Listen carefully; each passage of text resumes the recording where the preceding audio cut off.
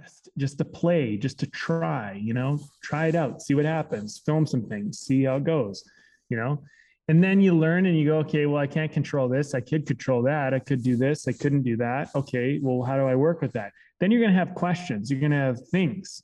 Then you're going to come back. And if somebody has some experience, you're going to know what to ask them. But if you haven't done any of that stuff, you're not going to know what to ask them.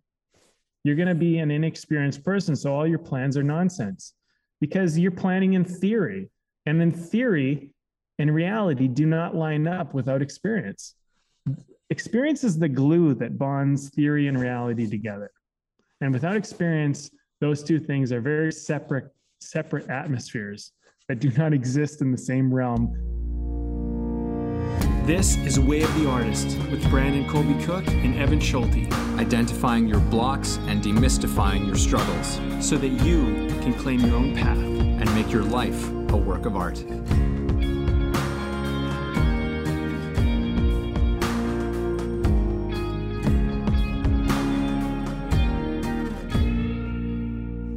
Well, it took us a little while to get here, but here we are with You'll Find Your Way on the Way. I think we got some interesting avenues to discuss with this one. We talk a lot. I mean, we are called Way of the Artist after all.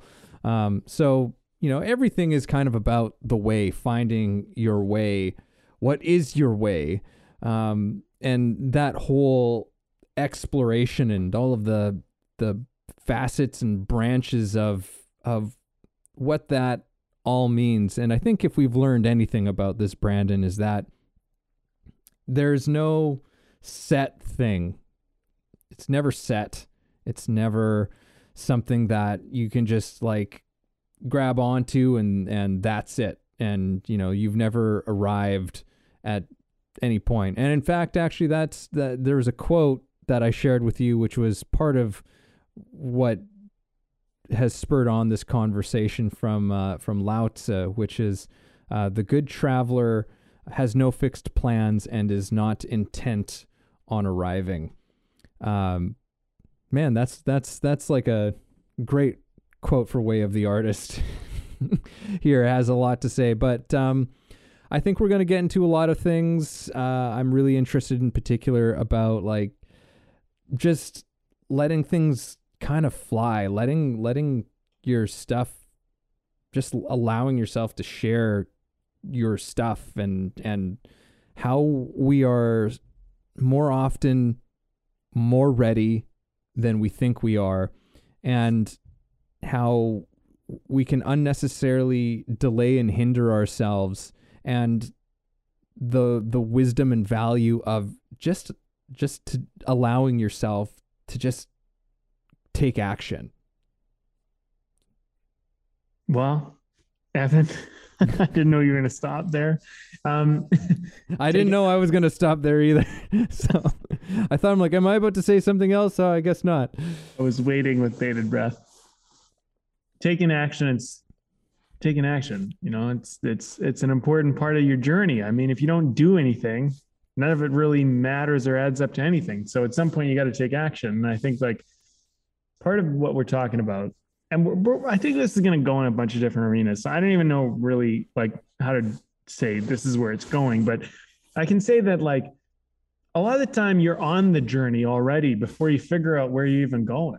And I think that there's this confusion that somehow you need to know where you're going before you even take your first step. And I just don't think that's true. I think a lot of the time you think you know where you're going when you take your first step and you go, okay, well, this is where I'm going. And then you walk along that path a little ways and then you realize, actually, no, I'm going over here. And I thought I was going there, but I'm actually going over here. And the problem for the procrastinator and the person who basically just never takes action is that they always are just plaguing themselves with like, I got to figure out where I'm going. I got to be organized and planned and sorted out. And they don't make room for the fact that this whole path that you think you're on is just kind of made up as you go. And I think for the people who are very, they like structure and they want things to be very linear and they want things to be very predictable. you have a tough time with this kind of stuff because you spend an incredible amount of time in your planning stages. And then just think about it. Your plans are worth nothing. And I mean nothing unless you take action on them. And there's so many people out there who sit around planning all day and never taken action. And literally, guys, you have never gotten anything done. Planning means zero in the real world. It's all in your head. It's all made up. Nothing counts until you actually do it. So the action takers, although sometimes careless and unplanned, tend to get more done than the planners simply because they just do it and they figure it out as they go. And so here's the thing. If you're a planner and you're a procrastinator, what you're actually like, if you identifies that, like if you notice that about yourself, what's happening is I want you to recognize that you're a very intelligent person, because intelligent people tend to plan. They tend to procrastinate and they tend to work it out and get it organized. Mm-hmm. Problem is intelligence is not always your best friend. And it's great to be intelligent, but sometimes it's good to just be a dumbass. I mean, like, I honestly, I'm just telling you this because like at a certain point, you just have to say like, I'm too smart for my own good. I need to just take an action and get this ball rolling. Well, yeah, there's a number of interesting things because like for me, I understand as somebody who has procrastinated a lot in their lives. Oh, smart, Evan. You know, but too smart like, for your own good. Yeah, like it is like you're using your intelligence against yourself. Procrastination is fear. Like let's call it for what it is. Procrastination is not, to say that it's just procrastination is laziness is actually lazy itself is a lazy understanding fear. Of it. Yeah, for a lot of people believe that as well. Totally, yeah. Absolutely. It's all just a fear, and in many ways, planning is a defense mechanism. We're trying to defend and protect ourselves from something, which and look, planning I'm not saying that there's no sense in planning, but as you said, planning is absolutely useless if it's never ever turned into any kind of action, if it doesn't actually spur you into action. I think I've said this a few times in the last number of weeks, but I'm more and more convinced that the function of planning is just to get you out the door. Like that's it for me, at least. That's how planning functions best for me. But I know that I've used planning in the past to protect myself to a point of not actually getting my shit out there, not actually daring to do that thing, trying to have the perfect solution and answer to any possible thing that might come up. The problem is that you're gonna inevitably and sometimes very suddenly come up to something that you didn't plan for. Like it's pretty much inevitable. So I think that there's this fear of making a mistake from my own experience of dealing with procrastination and that fear and that anxiety that you're living with, is that it feels like, for me, it's this general fear of falling into a hole that I can't get out of, making a mistake that I can't recover from, that something going wrong that will be the end of me kind of thing. It's just, and it's always generalized. It's nothing specific, right? It's then maybe like, oh, my reputation will be ruined. I'll have no money. I'll have, like if this doesn't work, or what if people don't like me? What if people, talk bad about me? What if all of this fails? And the thought of never being able to recover from that, not being able to handle that, not being able to whatever, to respond adequately. And for the most part, I've begun to realize how unnecessary and untrue a lot of those thoughts are, and how actually you often find that people are a lot more supportive than you think. I think sometimes you're looking out there at like a scary world and feeling like, oh, like people are going to just, you know, they're going to hate this and they're going to try. And hey, look, there's a reality to that. We live in a society, in a culture with technology where people will just troll. People will just talk shit. That does exist. But for the most part, people are pretty decent, you know. People are pretty decent. And just as a reminder, the trolls, like, they're not worth a half a second of your thought. The things they have to say in their comments are not worth a fucking ounce of your energy. Nothing. Anyone who just wants to shit talk, anyone who just wants to tear down and just be bitter and criticize and like these people, like, I have sympathy and empathy because I have a sense of where that comes from. But for you as a person who's trying to put yourself out there, particularly when it's a scary thing, and it's always a scary thing on some level, but it's just not worth it. It's not worth a second of your energy and effort in worrying about what people like that have to say. So, yeah, there's just, I just wanted to cover it. There's this fear of, I think, falling into like this hole that you just won't get out of. And for one, that's just not really true.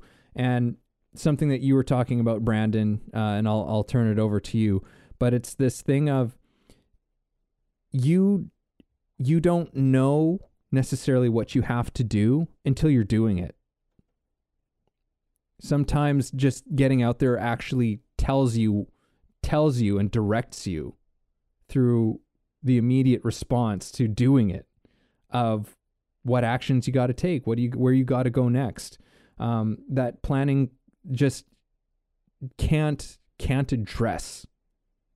So, Brandon. I know I ranted there. I ranted for a bit. Oh man, there's lots to say. I think it was Jim Rohn. I think it was him who said this. I could be wrong, but it was something along the lines of the closest thing that some people will ever get to success is taking a bite out of you. The closest they'll ever taste success is taking a bite out of you. Something like that. I mean, like, look, if you're doing it, if you're in the arena, you're fighting the battle, you're winning. That is life, man. That's life. Life is not about always winning the fight. It's about being in the fucking fight. Be in the fight, man. Be in the fight. This is what we should celebrate. We should celebrate the person that shows up to the battle. You know, it's great to see the person win the battle, but the person who shows up to the battle, man, that is the battle most of the time. When you're in a fight, I've been in fights before. I've been in many.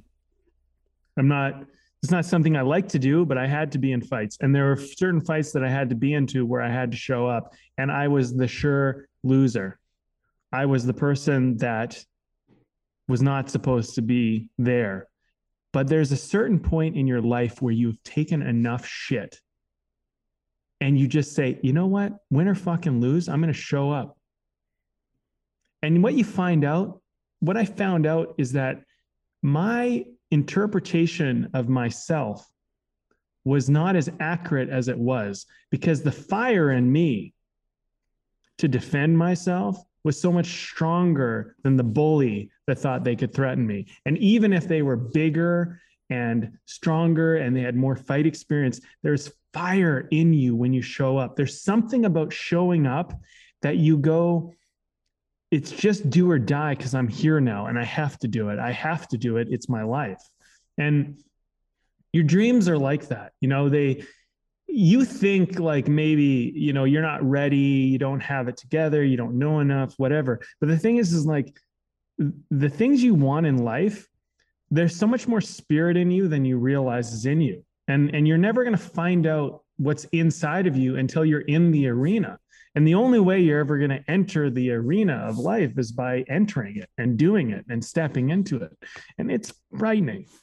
And look, don't get me wrong, but these trolls and these cowards, because that's what they are, they've never walked in the arena, because nobody who's ever been in the arena ever trolls anybody. I can tell you that, because the thing is that all the people that are really doing the shit that you want to do, we don't troll each other because we're in it and we know what it's like. It's fucking brutal at times. And you don't troll each other because you know that it's brutal enough just being in there at times. We know how hard it is. And I include myself in that arena because I make an effort as much as I possibly fucking can to step into the arena of life. Whether that means asking out the girl I like, making the movie I want to make, doing the thing I want to do, going to the meeting that I don't think I'm ready for. You walk into it and you do your best. And then you find out, you learn, you're going to make mistakes. And yeah, you know, are there going to be losers out there that point out the mistakes that you made? Sure there are. But those losers are not making those mistakes, so they can go fuck themselves as far as I'm concerned. And look, yes, I'm being a little bit brash here, but I'm fighting for the dreamer. I'm not fighting for the fucking coward. I'm fighting for the courageous one, which is you on the other end of this, listening to this podcast. In my opinion, you're the courageous one, because only the coward would ever knock what I just said. The courageous person would go, fucking bravo, Brandon. Yes, I get it. That makes sense to me. Dare I go into my life and take a bold step towards the arena of whatever my dreams are? You know, it sounds very poetic, but honestly, like, that's just me saying the truth. Go out there, step into it. You're going to find out how to fight by being in the fight. You know what I mean? And look, sometimes you got to get beat up. It's just part of life. Just take your hits, move on, learn, grow, advance. You know, you'll learn. Sometimes you got to get beat up to know what you need to learn. It's just, but you'll survive. Most of this shit, you'll survive. That's the most important thing to remember. You know, it's just a knock. It's just a bruise. It's not that big of a deal. Yeah. Yeah, no, it usually isn't. And, yeah, even in my own experience, I've noticed that the mistakes I've made, sometimes I go, oh shit, I could have done, but normally it's just like, oh, I could have done that better. Yeah. You know, and great. Learn how to do that better. There's never been anything that's unrecoverable from, because normally I find that the mistakes that you have are never more than you can handle. You know, they kind of come at you in like little bits and pieces, and it's a gradual, steady, progressive kind of a movement, right? But yeah, there's something to this whole thing that really I connect with, and for me is something that I wish that I had learned when I was younger, but really learning that I was more ready than I thought for so many different things. You know, this feeling of like, I'm not ready. You know, there's so many people who are just smarter and better and da-da-da-da-da-da-da-da. You know, like, you can make up all kinds of excuses. And for one, not only are other people not necessarily, you know, better or smarter than you are, it's just, as we've been saying, it's usually just people who have dared to step into the arena, the people who have dared to actually start putting a foot into it, you know, and yeah, maybe you take a few shots, but like, it's never more than you can handle. And you grow and you grow and you grow and you grow and that's how you become, you know, we were talking a bit before we started recording, like, about authority, and neither of us are are particularly keen on the idea of authority. But in some ways, that's how you start to become something that we might call an authority, is by going out there and you do it. That's how any real authority has come to do it. Real authority, but that's a whole other conversation. I actually don't want to get into that. So I'm going to just back away slowly from that conversation for a second. But this thing of, you know, the ideas that we have about being ready. I remember years ago when I went and did a trip to Europe by myself when I was a much younger man.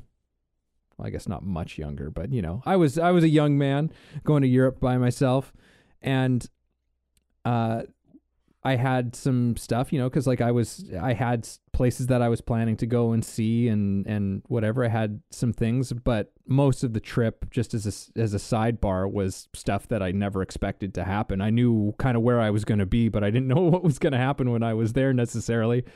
Almost 95% of the time. And getting ready for it, one of the pieces of advice that continually kept up was pack your bag. And once you've packed your bag, take out half of everything that's in there. Take out half. I actually didn't really follow that advice. I maybe took a few things out. And in retrospect, I was like, I wish I didn't pack as much shit as I packed. I think I actually ended up leaving some things behind because I was just like, oh, I bought stuff. I have things that I'm taking with me now. And now I've got to haul all this shit with me. So there's like, to me, it's an apt metaphor in terms of this whole thing with readiness. There's the stuff that you pack because you think that you need it, but it actually is going to just hinder you and slow you down in the long run, because you're going to find out what you actually need and what you actually want. And there's going to be things that you're going to want to take on. There's going to be things that you're just like, oh, you know what? I want to buy these clothes. I want to buy this souvenir. I didn't know I was going to want it, but that's actually what I want. That's the direction to take now. So I need to take that on. And it means that something else has to go. Some part of the plan, some part of the preparation has to be let go of. Right? So I think that we get hung up in this thing of like, I'm not ready. And I just want to encourage people. It's like, you are probably totally ready. You're at least more ready than you think. And maybe you're not entirely ready for the big vision that you have in your mind, the big vision that you have in your heart, but you're ready for a piece of it. You're ready for some piece of it, enough that there's something that you can do to put your foot into the arena, to borrow from your metaphor again, Brandon. I think one of the big things is to remember it's not going to go perfect. You know, like get that right out of your head.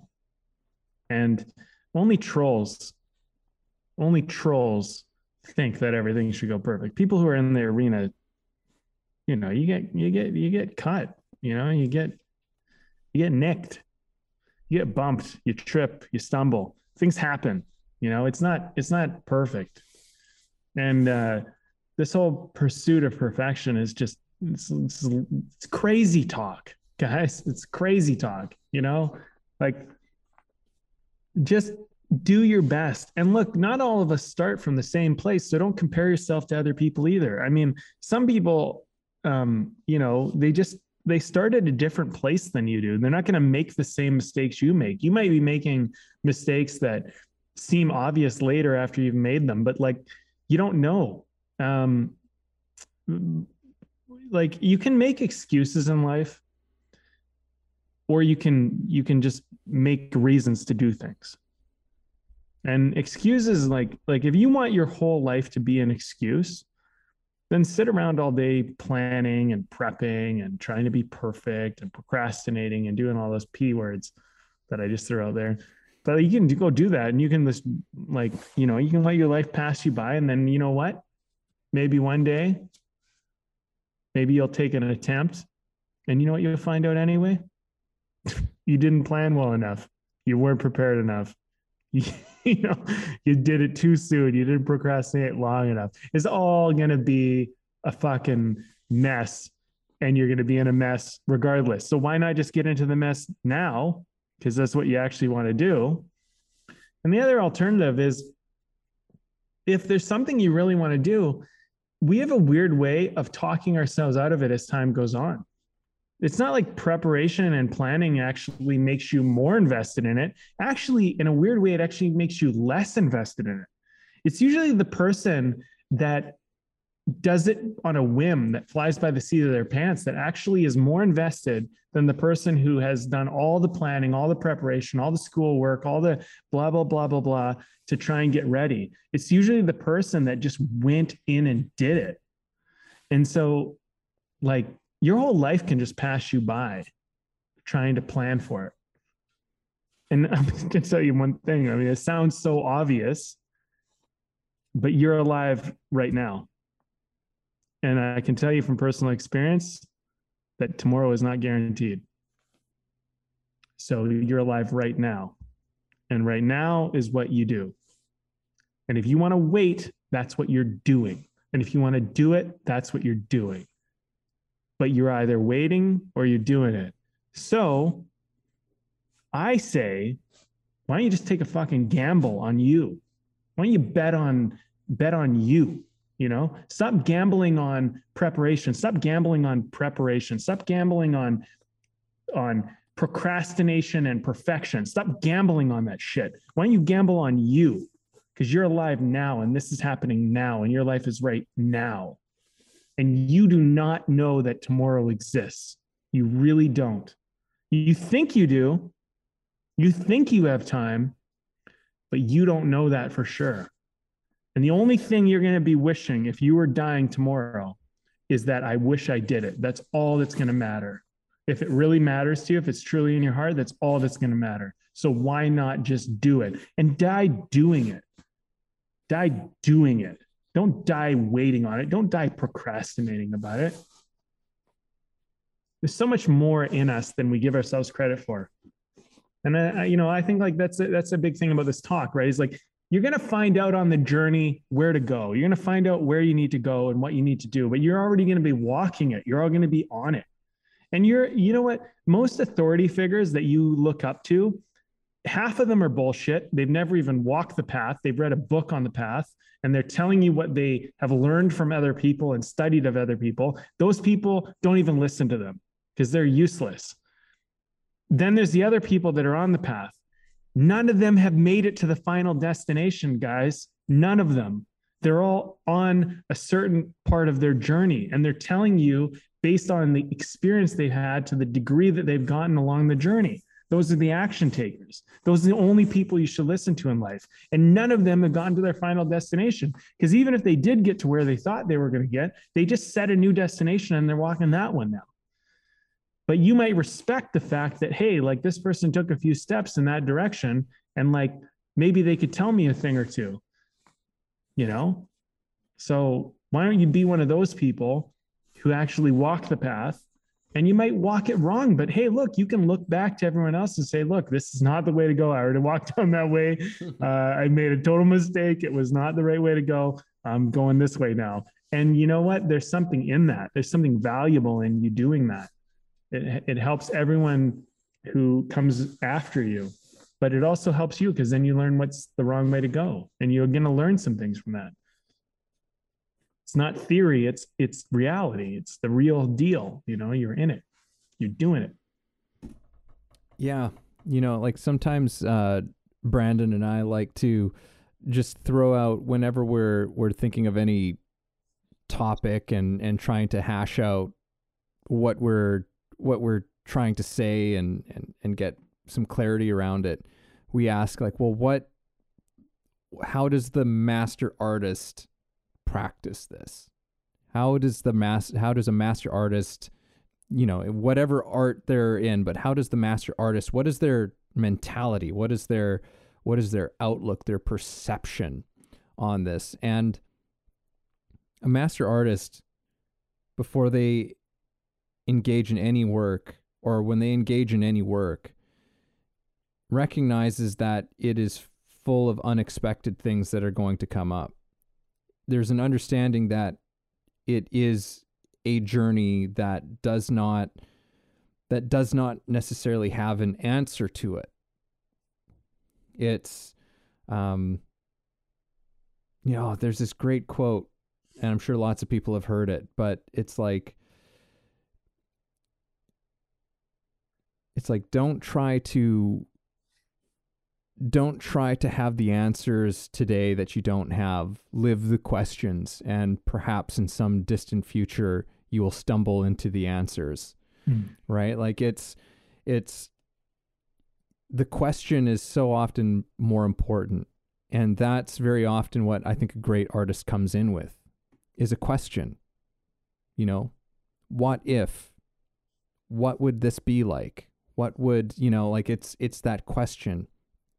And that question is asked on the canvas, the metaphorical canvas. Let's expand our idea of what that means in this one. But you know, you ask that question on the canvas, and you see what comes out of it. And maybe there's an answer there, maybe there isn't an answer there. But maybe there's a perspective there. Maybe there's, who knows, right? But the thing is that you don't know. The master artist doesn't know what's there until they're doing it.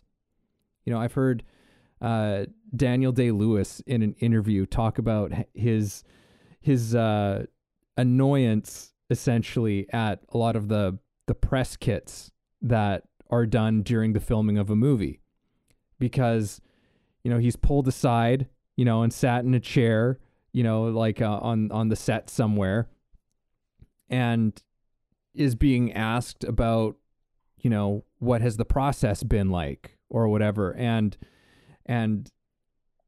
I remember his answer was, I don't fucking know. I'm in the middle of this process, right? Like, how am I supposed to answer that? Yeah. How am I supposed to, like, I'm in the middle of it. And whether there's any sort of answer to that, like, it's not going to happen now. It's not going to, we're not going to find it, right? We just need to sometimes commit ourselves to the process, commit ourselves to the question, commit ourselves to just stepping out with that vision and seeing what happens, seeing what comes from it, seeing what we can learn. And, you know, it's through those things where you really start to find your place to a certain extent. Like, I know, as also being, you know, a person who runs a business as well, that I've gone through all sorts of different, like, journeys in terms of how, like, I'm communicating to people about what I do. And to a large degree, it's because it's only through doing it. It's only been through teaching, as well as, you know, running different aspects of the business, that I've come to understand more clearly what it is that I'm actually doing. And not just what I'm doing, but what I'm actually passionate about doing. But I've only started to figure that out through that process of starting. It's like, okay, well, this is what I think this is about. This is what I think I'm doing. Right? And that's the closest thing that I have right now at this moment. And you go with it, and there's nothing wrong with it.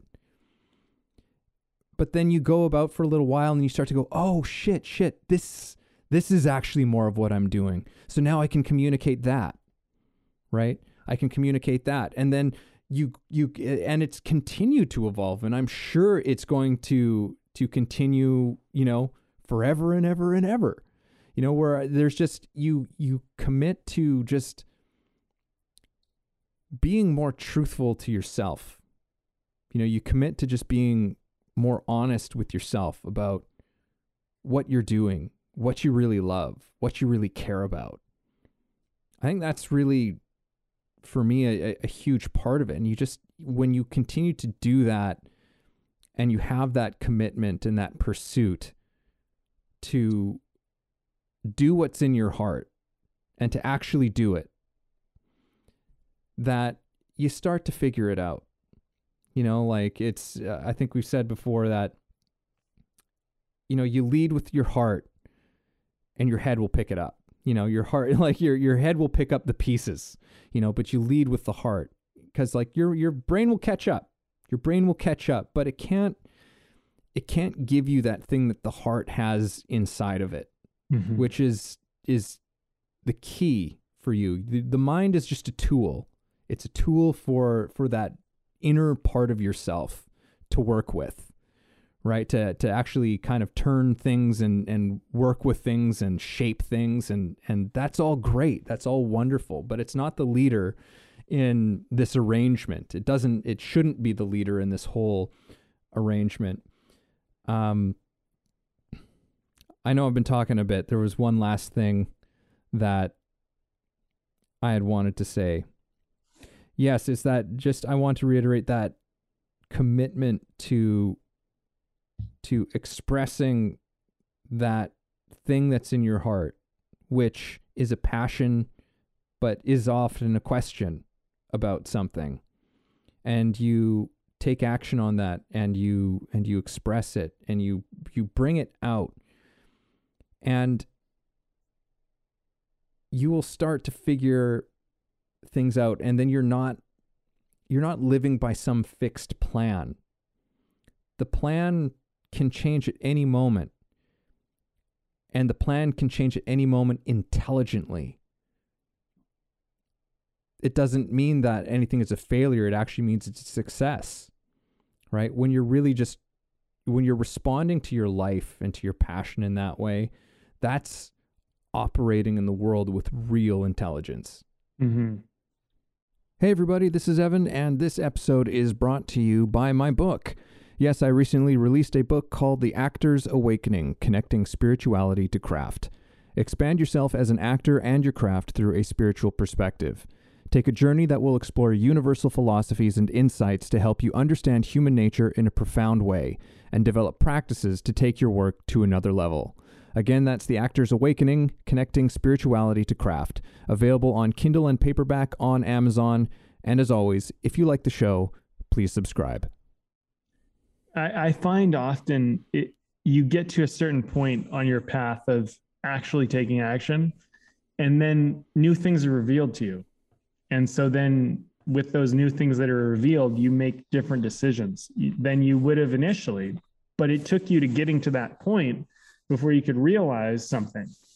And so the whole game of theorizing and planning, to me, is like, it's first of all, this is my opinion. And look, it might not be fact, but like, in my opinion, most people who plan and theorize are full of shit if they don't have any experience. Because the only reason why theory and planning actually works is because you have experience to base it upon, to have a reference point of. If you have no experience, theory and planning are useless to you. Like literally useless. They're so useless. It's profound.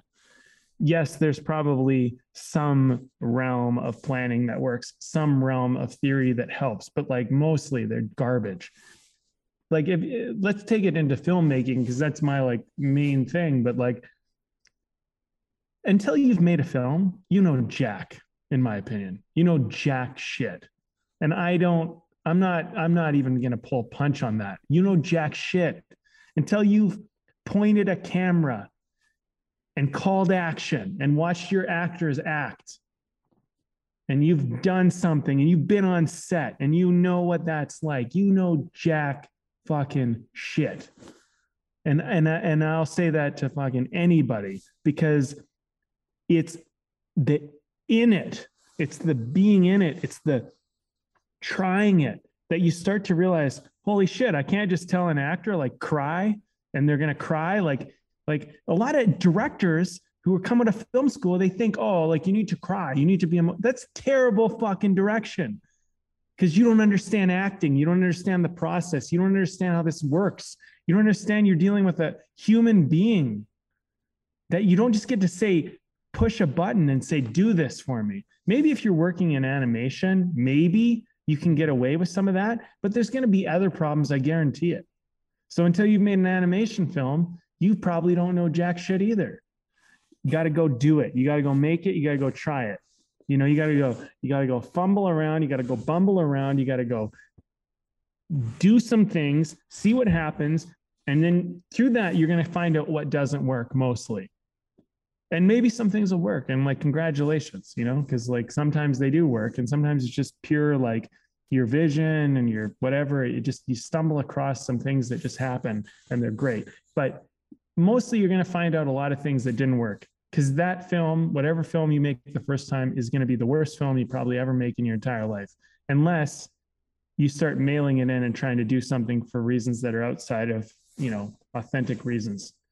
But let's say you're doing it authentically. The first film you make is going to be your worst film, and you're going to make a bunch of mistakes. So you might as well learn by doing something that is like just a test, just a play, just to try, try it out, see what happens, film some things, see how it goes, and then you learn and you go, okay, well, I can't control this. I could control that. I could do this. I couldn't do that. Okay, well, how do I work with that? Then you're going to have questions. You're going to have things. Then you're going to come back. And if somebody has some experience, you're going to know what to ask them. But if you haven't done any of that stuff, you're not going to know what to ask them. You're going to be an inexperienced person. So all your plans are nonsense, because you're planning in theory. And in theory and reality do not line up without experience. Experience is the glue that bonds theory and reality together. And without experience, those two things are very separate atmospheres that do not exist in the same realm most often. So most look at great filmmakers. They generally were playing around with their cameras and trying different things. And then they started to figure out what worked.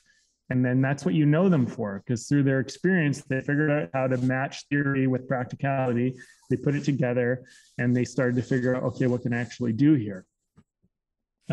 It's probably the same for painting and music and acting and everything. I mean, I have some experience in those mediums, but I'm not going to step into that and just say this is how it is, but it probably is pretty much the same. If you haven't picked up a paintbrush and you have a theory about what you want to paint and you've never painted anything, you probably don't understand how paint actually works. You don't understand how it hits the canvas. You don't understand how it spills. You don't understand how putting too much weight on something probably causes something. You know what I mean? You don't have that experience. So do it. How many times do I have to say this I'm not saying this because you guys aren't doing it, but something I learned from some of my mentors is they kind of go, look, I'm kicking your ass right now. This is what they say. I'm kicking your ass right now, but I'm not doing it to be mean. I'm just kicking your ass because it's it helps you to to do it. And so I always appreciate that. So I get it. I would do it if I knew better, but you're kicking my ass as though I'm not doing because I don't know better. But it's you got to do it. Basically, if I'm thinking of a certain particular mentor, they would probably say, look, I'm kicking your ass right now. Stop talking about it. Start doing it. You know what I mean? Because this is what you're talking about. Until you've done it, we can't talk about anything because you're in la la land. Yeah, there's a kind of intelligence. There's a kind of intelligence that that is in operation, or that doesn't come into operation until you've started doing something. I'm sure every human being can relate to this, where you're learning about how to do something, doing anything, something mundane. You're learning how to, how to just paint, just paint your house, painting a room or something. And someone will say oh, watch out. If you get too much paint on the brush, it'll start to run. And it's oh, okay. So you bank that, but you don't actually really know what too much is. You don't know what that actually looks like. You don't really know what that feels like, but you know it just as an idea. And then you actually put the brush to the wall, and suddenly you go, oh shit, yeah, the paint really does start to run if you got too much paint on it. So that now you've actually learned, you can actually make a real adjustment because you have a real experience with it and a kind of learning and understanding that's come out of it. Hilariously, situations where, riding something like a quad or something like that, like a quad bike or something to that effect. And being told oh, be careful, it's got a lot of kick, in the first gear. And you go, oh, okay. And not having ridden this first, and then you hit it and the thing you almost go flying off of it, even though you knew that was a possibility, even though you knew that that could happen. Because you don't know how to necessarily hold your body. You don't know how to, like how you need to prepare yourself on the machine or whatever before you hit the gas. And you don't know at what point that you're pulling on the throttle or pushing on the throttle that it really starts to kick in. Like it's all just theory until you've done it, right? And sometimes you get thrown from the bike on your first time around, right? Like, that's why sometimes you wear a helmet, right? There's the things that you can control. There's the things that you can do that are wise, but then there's other things that just, like, you just don't know. And we have to get used to accepting some of this stuff. I think that we spend way too much time trying to prevent and avoid being uncomfortable or having to, like, get our hands a little bit dirty or our knees a little bit scraped up. There's nothing wrong with that. I was just watching a video from Big Think the other day about, like, anti-fragility. How we need to become anti-fragile. Yeah. Like there's this kind of pressure that we actually thrive in. There's this pressure that actually helps us to grow. And so having a positive relationship with some of those things of pressure. And when you start taking action, you give yourself a certain kind of pressure that you can actually begin to grow from. When you're stuck in the planning / procrastinating stage, there is a pressure that builds, but it's not one that gives you that is as teaching. Like, it can teach you, but it really only teaches you after you start to take action. As I've learned in my case, where it's just like, oh shit, yeah, that was a waste of time. I didn't need to spend all this time worrying about being ready for this or whether this was okay. I just needed to actually get out there and start doing it. And now I'm getting the pressure that I need, the pressure that I actually need, as opposed to the pressure of I haven't started yet. Like, I haven't taken that step out there. That's, to me, I've learned, is the worst pressure now. It is the worst pressure. Worst, yeah. It's like the pressure of having not started something that you've been, like, working on or putting off or whatever it is. That pressure is so fear-inducing, so anxiety-inducing, so, like, just it's so crippling. That kind of pressure. So it's much worse than the pressure you face from, like, okay, I'm taking action, and now there's things happening, because it's like suddenly there's changes that are going on and there's things to respond to, and you go, oh, okay. Like, and it's much more exciting. It's a hell of a lot more fun than that kind of non-action pressure where you're just sitting inside yourself in an unpleasant soup. Yeah. Well, the other thing too is, I mean, you might have kind of commented on this or at least alluded to it, which is like, the more you prepare and plan, the more pressure you build up in trying to get it right, which is a part of the problem too. I mean, like, you spent all this time on planning and prepping, and now if it goes wrong, now it's all the more devastating. Whereas if you just went and did it, you didn't plan or prep, so, like, you don't have so much pressure on yourself. You make a mistake, you're like, well, I just started, so, like, who cares, But if you spend all this time doing theory and planning and prepping and all that stuff, you end up building it up into something that it really isn't. You make it into, and somehow I think also you build yourself up into some person who's supposed to be able to perform in a certain way that you're just, like, you're not going to be capable of until you actually physically do it. I I mean, it's interesting. Like anybody who's done any type of mechanical stuff will know what I mean. But it's like when you push the gas pedal of a forklift or a side by side or an ATV, or you pull the handle on a dirt bike, right? And you feel that pull, and you don't know how much more it could give because you never even pulled it all the way yet. And if you pull it too hard too quickly, you're like, whoa. Like I remember riding like when I'm in my early 20s, I remember I was on a 150 or 125 bike. I think it was a 150.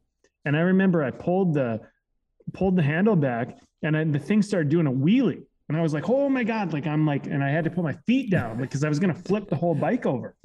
And I didn't even realize how much power the thing had in it because I'd never really been on one before, And the thing is like, you just don't know the feel of it. And I think one of the big things we're talking about today is just about how, like, when you're on the path of whatever you're doing, there's a feel element that we don't always factor in.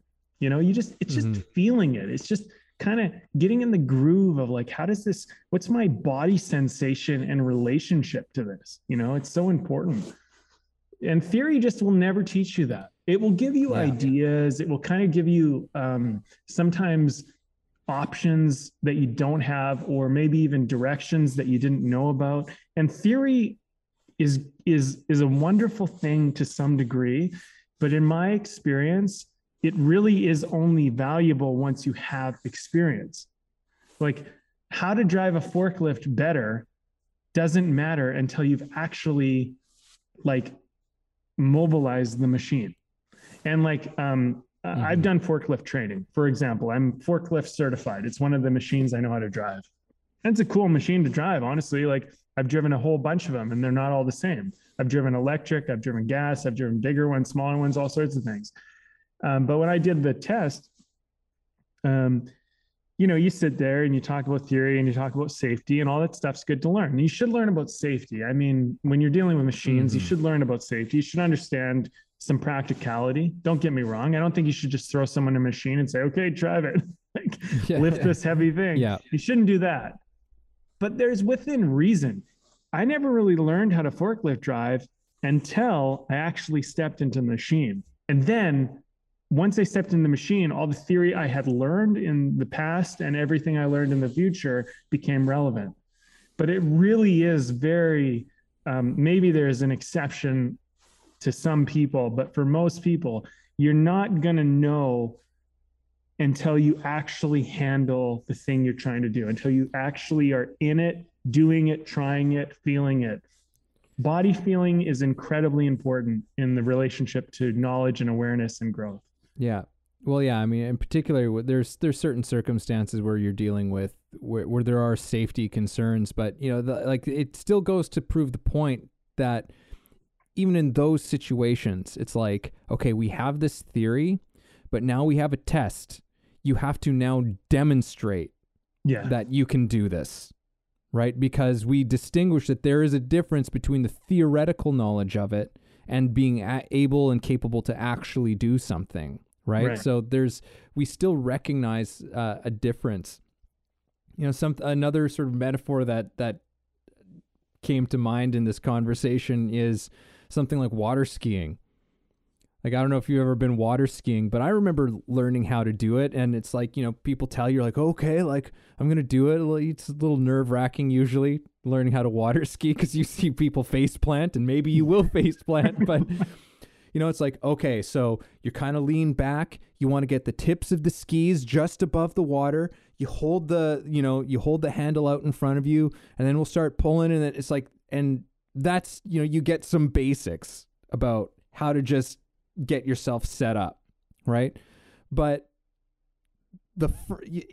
nothing can prepare you for the first time that you suddenly feel that rope and that handle pull in your hand. Yeah. And it starts lifting you out of the water, or you didn't hold your legs like firmly enough, so you just kind of end up flopping forward or whatever it is. So it's like there is that body learning. Like we learn with more than just our minds. Yeah. You know, like we have, our consciousness is a very complex things, and we learn in ways that go beyond just the mind, you know, or at least the conscious mind. So it's like you usually, most people fail a few times trying to get up their first time out water skiing, right? And even the first time you get up, you're shaky, because now you're like, okay, you figured out just a little bit of just the getting up part, but now you got to figure out the standing up part. Yeah. Right? Now you got to hold it. Now you're feeling like the water underneath your feet as you're moving. And then you start to get used to that, right? And maybe you get like, there's so many parts of the process, but you start to get more adept at these little things, and they start building up. Next thing you know, you're starting to make yourself turn. You learn how to make yourself be able to move left and right, how to go over the wake. You know, that's always kind of like a terrifying first thing that you try, right? Because it's like, all right, now I don't know how to go over the wake, but now I've got to go and do it. No one can tell you. Come back over the wake. And come back over the wake, which is is even harder. You know, and like you've got, no one can really tell you the thing. You know, like it's you know, which is very much like an aspect in stuff like Zen and Zen training, right? Where it's like they'll ask peculiar questions or things like that. There's like an old story of like a Zen master who was getting old and was going to be dying pretty soon. And so there needed to be a new person to take over. And he had, I think it was like a pot, like a flower pot or something like that in front. And he asked the students, what is this? Like, tell me what this is. And people responded in kind of like a lot of their interesting ways. And then it was like the cook or something who had been there for years and years and years and years. And he came up and he picked up the pot and he smashed it against the wall. And he became the master, allegedly, of the school. Because, you know, there's like, maybe to put it in a bit of a better example of that, it's like the difference between the sound of a gong and the words, the sound of a gong. Right? The difference between the meal and the menu. Yeah. So to speak, right? Like it's the theory and the planning and the practice and all of that stuff. That's the theory and the planning and whatever. That's the menu. But it's not the meal. It doesn't have the nourishment. It doesn't have the flavor. It doesn't have the substance. You know, it's all just words at that point. So I don't know. I think I've probably beaten that one bit more than I need to. But it's a good example though, because, you know, like thinking of being warm when you're cold and actually having a fire next to you, there's a difference. And actually thinking about being warm, your mind is powerful. You actually will feel warmer if you really focus on it and you center yourself in that. But you're not getting warmer physically. There's something about the physical part of our world that really matters. And you know what I'm thinking, actually, as we've been talking about this conversation, I mean, it's pretty obvious if you really just stop and put it together, but it's where does the rubber meet the road? You know, and which is a saying of like, you have this very fancy sports car, but if you have really crappy tires on your sports car, I mean, how well is it going to hold to the road? And you know, you can have the most powerful engine, the best gearbox, like the best body of the car and all of that stuff. But the rubber meeting the road really does matter in how well that car will perform when you're talking about an automotive type of situation, right? So, you know, there's a part of the artist where we need to just like look at it like, where does the rubber meet the road? Where do I actually interact with the thing? And my general kind of advice is really just kind of going along the lines of like, look, like try to get the rubber to meet the road as soon as possible, because then once you have that feel you're going to know what you can do with your engine, with your body style, with all these other things. Because like, it's just a waste for you to be the super intelligent, capable, skilled, trained person that can't even interact with the real thing. I mean, all your training is for nothing at that point. Am I saying that having a training and preparation and theory is meaningless? No, I'm not. I'm just saying that it doesn't matter unless you go to the basic foundational point, which is, where does the rubber meet the road? Where does the thing actually interact with the thing that matters? Because like, if you think about a car, right, or a vehicle of any sort, but let's just talk about a sports car trying to go around a racetrack. You don't think about it, but the tires and the road are the two most important things of the entire experience. The power of the engine, the body of the car, and all the cool things that it can make the tires do on the road, they're very relevant and they do matter. But they're nothing without the tires, because without the tires, the most powerful engine is really nothing. Yeah. And so if you think of yourself as an artist and like a sports car, there's a very just basic part of you. You just need to be rubber meets the road. You just need to think about, how do I actually interact with this? I think acting is a great example of that, because, you have these actors and they go home and they practice their lines and they prepare the scene and they figure out how it's going to go. But until you're actually in the scene, interacting with the other actor, none of that matters. And if you try to stick to it when things go a different way, your performance is going to be crud. So, if you go back to like the basics, and then all your training can come in to assist the basics, wonderful. But if you don't have the basics, really your training and all that other stuff is just useless for you. It's really not going to help you. It's actually going to probably make it worse in a weird way. Yeah. Yeah. If you don't know how to actually really listen. Yeah. That was one of my teachers, he had this sign in his classroom. He had a few of them, but one of them was really talk, really listen. I mean, it's that is rubber meets the road in acting. Like really talk, really listen is rubber meets the road. Yeah. That's where it begins. Because like, if you're not really talking or really listening, nothing you've learned matters. Yeah. Yeah, totally.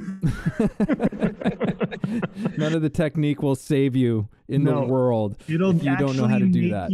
It'll make it worse. In a weird way, you can be so well trained that you actually do a terrible performance if you don't really listen and don't really talk. Yeah. And I mean, we could probably find every rubber meets the road in every art, but I know for acting, though, that is rubber meets the road. That is the touch point between really doing it and theory. You have to really listen and you have to really talk. And if you can do those two things, then everything you learn beyond that becomes, it actually helps it.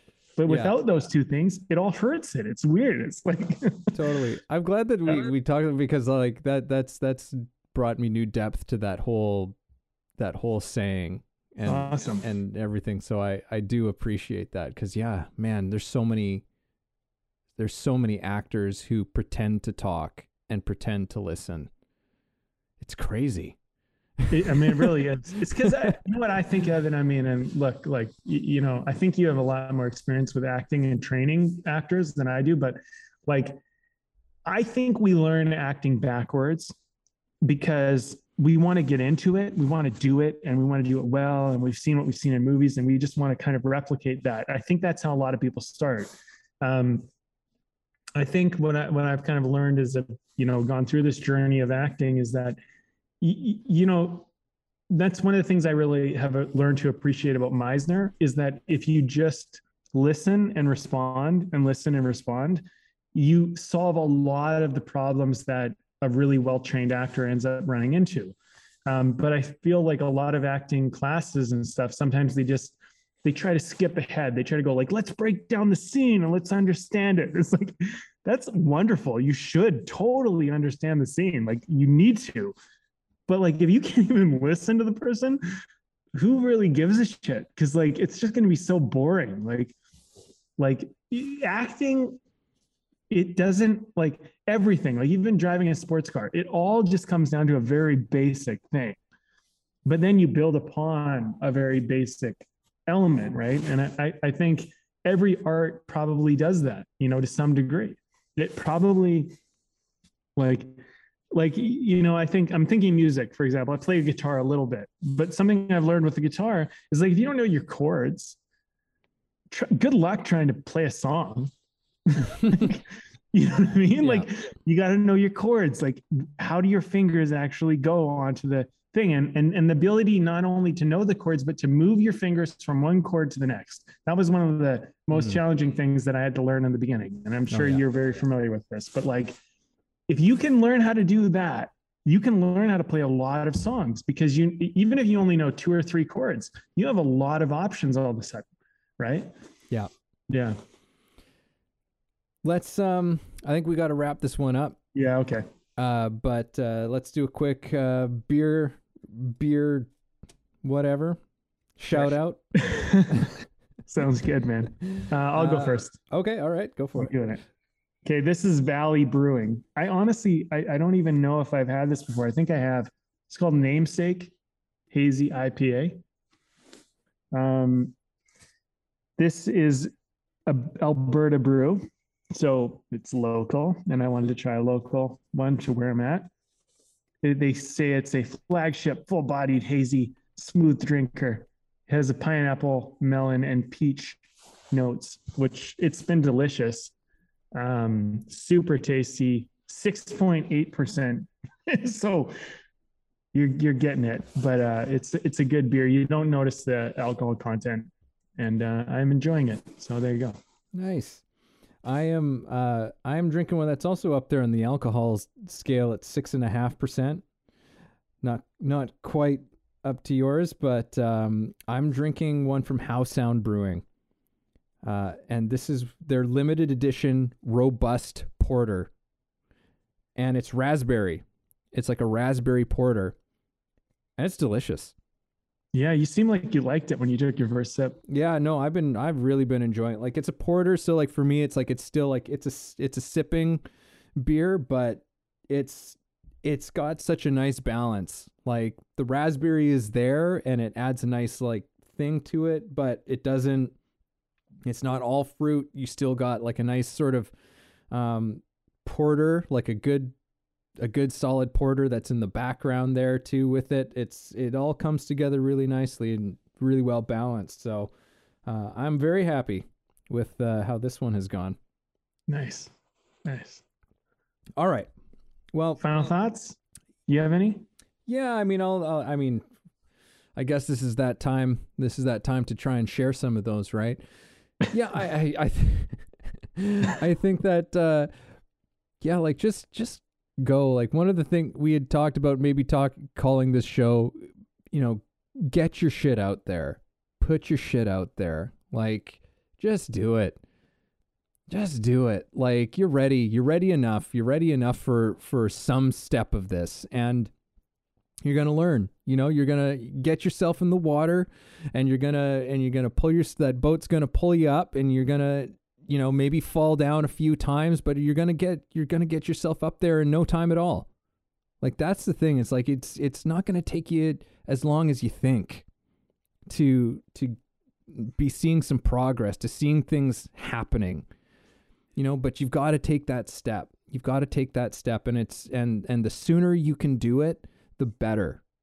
The sooner you actually get that learning that is going to be the most functional and usable and help you to really understand what it is that you're doing. So just do it. Just do it. You're ready. Enough. Right on. Well, you know, I think there's room for improvement, and I think that you don't have to look at it like you don't have to be the best you'll ever be to begin. You know, you'll get better, but like just you got to start doing it so that you can actually start figuring it out. And like I think part of the problem is like a lot of people, they're scared that if they don't start and they're not the best or they're not awesome at it, that somehow that's like, you know, a mistake or whatever. Like you're going to learn through feeling and you're going to be better as you go along. Like you don't have to put yourself into, like if it was a fighting situation, like say you're a competitive fighter, you don't have to put yourself into a competition fight, but you need to spar. You need to try sparring. You need, you know, like working your techniques and working all that stuff's going to be great. But like until you spar, you're not going to know how your techniques actually play into a sparring match. So get yourself some of that grassroots, rubber meets the road, practical experience so you can work and build from that. Because until you have that, I just don't think that a lot of your theory and your practical understanding is really going to be all that valuable to you. You know, one of the things that I try to do in my courses is I get people creating right away. I get them doing stuff right away. And part of the reason is because once you start doing it, you're going to start seeing what you actually need to do. You're going to understand what we're talking about, because I talk about this in the podcast sometimes, how I don't really teach theory, but I do teach theory, but I only teach theory once you've actually done something, because I've structured it that way. And I've reevaluated what I teach. And I was like, oh, I guess there is theory here, but the theory comes after you've done it. And the reason why I do that is because once you've done it, you have that practical real world experience on how to work with theory, and you understand why it works. Another thing I'll mention, and I think this will help me just wrap this baby up from my side, but I have a client right now, and she started out of the gate in one of my classes doing some world-class work, like literally world-class, like just, you're like, wow, you're like protege level. Like you're like bringing in something that's just profoundly great. And then we worked next week, and this was the week before, we worked the last week, and we looked at it and we're like, wait a minute, this is actually not really helping achieve the goal we're trying to do. Like this is a great thing, but for like maybe a thriller movie, but the type of movie you're trying to do, this actually doesn't serve it. So we talked about, can we abandon these ideas? And what I'm so proud of her doing was she had great ideas that she was willing to abandon for better ideas she might come across. And so my point is that by doing it, she came up with great ideas. And, you know, there's always a danger in applauding someone too early, because then they get these great ideas and they get attached to them. But the fact that she was willing to abandon great ideas for even better ideas, that's what this is, what I think Evan and I are trying to talk about. It's like, but once you're actually in it, doing it, you're going to find out, you're going to be wrestling it, handling it, working with it, you know, and it's not always easy, but the thing is like when you have something to grab onto, it makes it a lot easier to like let go of it and actually try and grab on something else. If it's just theory that you're grabbing onto, you're not really grabbing onto anything. You're grabbing onto air, and then letting go of it isn't real anyway. And grabbing onto something else isn't real anyway. But when you're actually creating and you're doing it, you know, you're doing it. And then if you let it go, you really feel letting it go. And that's an important part of the process of letting something go, grabbing onto something else, and, you know, finding traction, if we want to call it that way. Find traction in your art.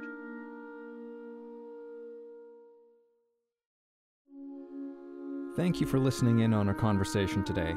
We hope you found something helpful that you can carry forward with you.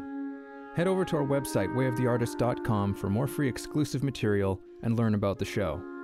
If you haven't already, please support us by subscribing to the show, sharing it with people you know, and keeping compassionate, creative conversation going.